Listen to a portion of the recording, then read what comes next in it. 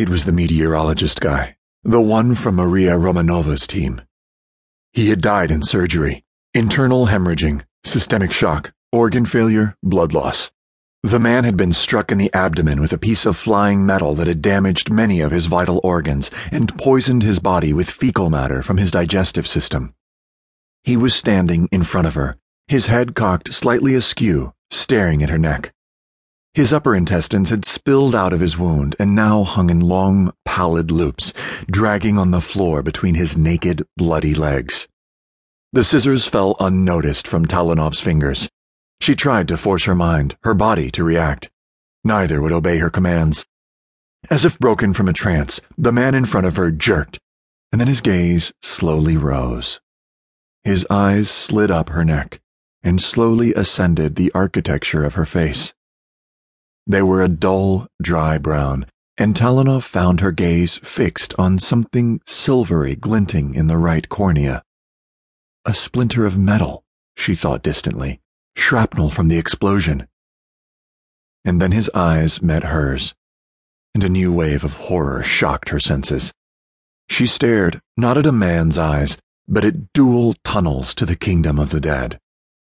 The black canals once ushered in rays of light that dazzled bundles of optic nerves in the man's brain, seducing them into painting images of the living world around him.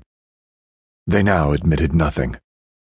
It was like a channel lock had been turned, and those inbound streams of light had now reversed their flow to become twin forks of the river Styx. They seemed to speak to her, these black brothers.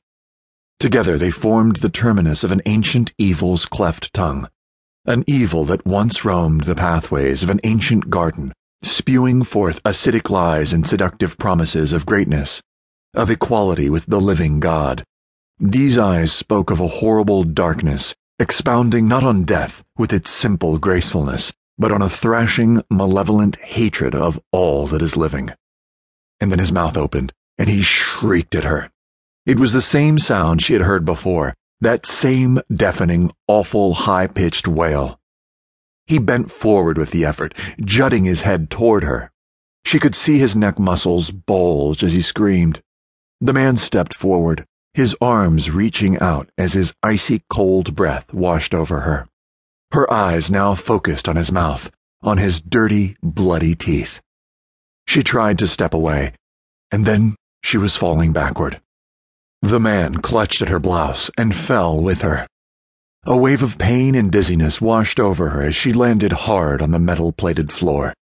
She could feel his weight on her and realized that he was kneeling on her legs, his knees digging painfully into her thighs. His hands were crooked, bunched up into bird-like claws. They pushed her face aside and tore at her collar, exposing her neck. Her arms were working now, pushing at him, punching his face and torso, trying to force him off of her. It was too late. She felt his dirty teeth on her neck. There was an intense pinching sensation, then a wet, tearing sound as searing pain rocketed through her body from the wound. The agony was unbearable. She clutched at his hospital gown, her hands constricting into balls. She could feel the rubbery coolness of his dead body through the material. Distantly, she heard the other nurse screaming, and then her scream changed into a frightened shout. And then there were many shouts. People were yelling, crying, shrieking in pain. She could feel vibrations in the floor as they ran, and her mind painted a picture of a panicked mob in the streets of her hometown of Smolensk. She could hear equipment toppling over to slam onto the floor. Belov was shouting, and the shrieking sounds, now mixed with guttural, predatorial grunts and calls, were everywhere at once. Through it all, the thing on top of her kept biting, pulling, chewing. Hell! I'm in hell! And then she recalled a quote from Dante. It was from the Divine Comedy, one of her favorite works. Omnis relinquentes spes ovos intrantes. She would have smiled at the bitter irony if her facial muscles were still intact. Abandon hope, all ye who enter here. The animal on top of her bit down again, and her head flopped to the side as he severed the large sternocleidomastoid muscle in her neck. Lieutenant Talenov felt a tickle on her cheek and realized that she was crying.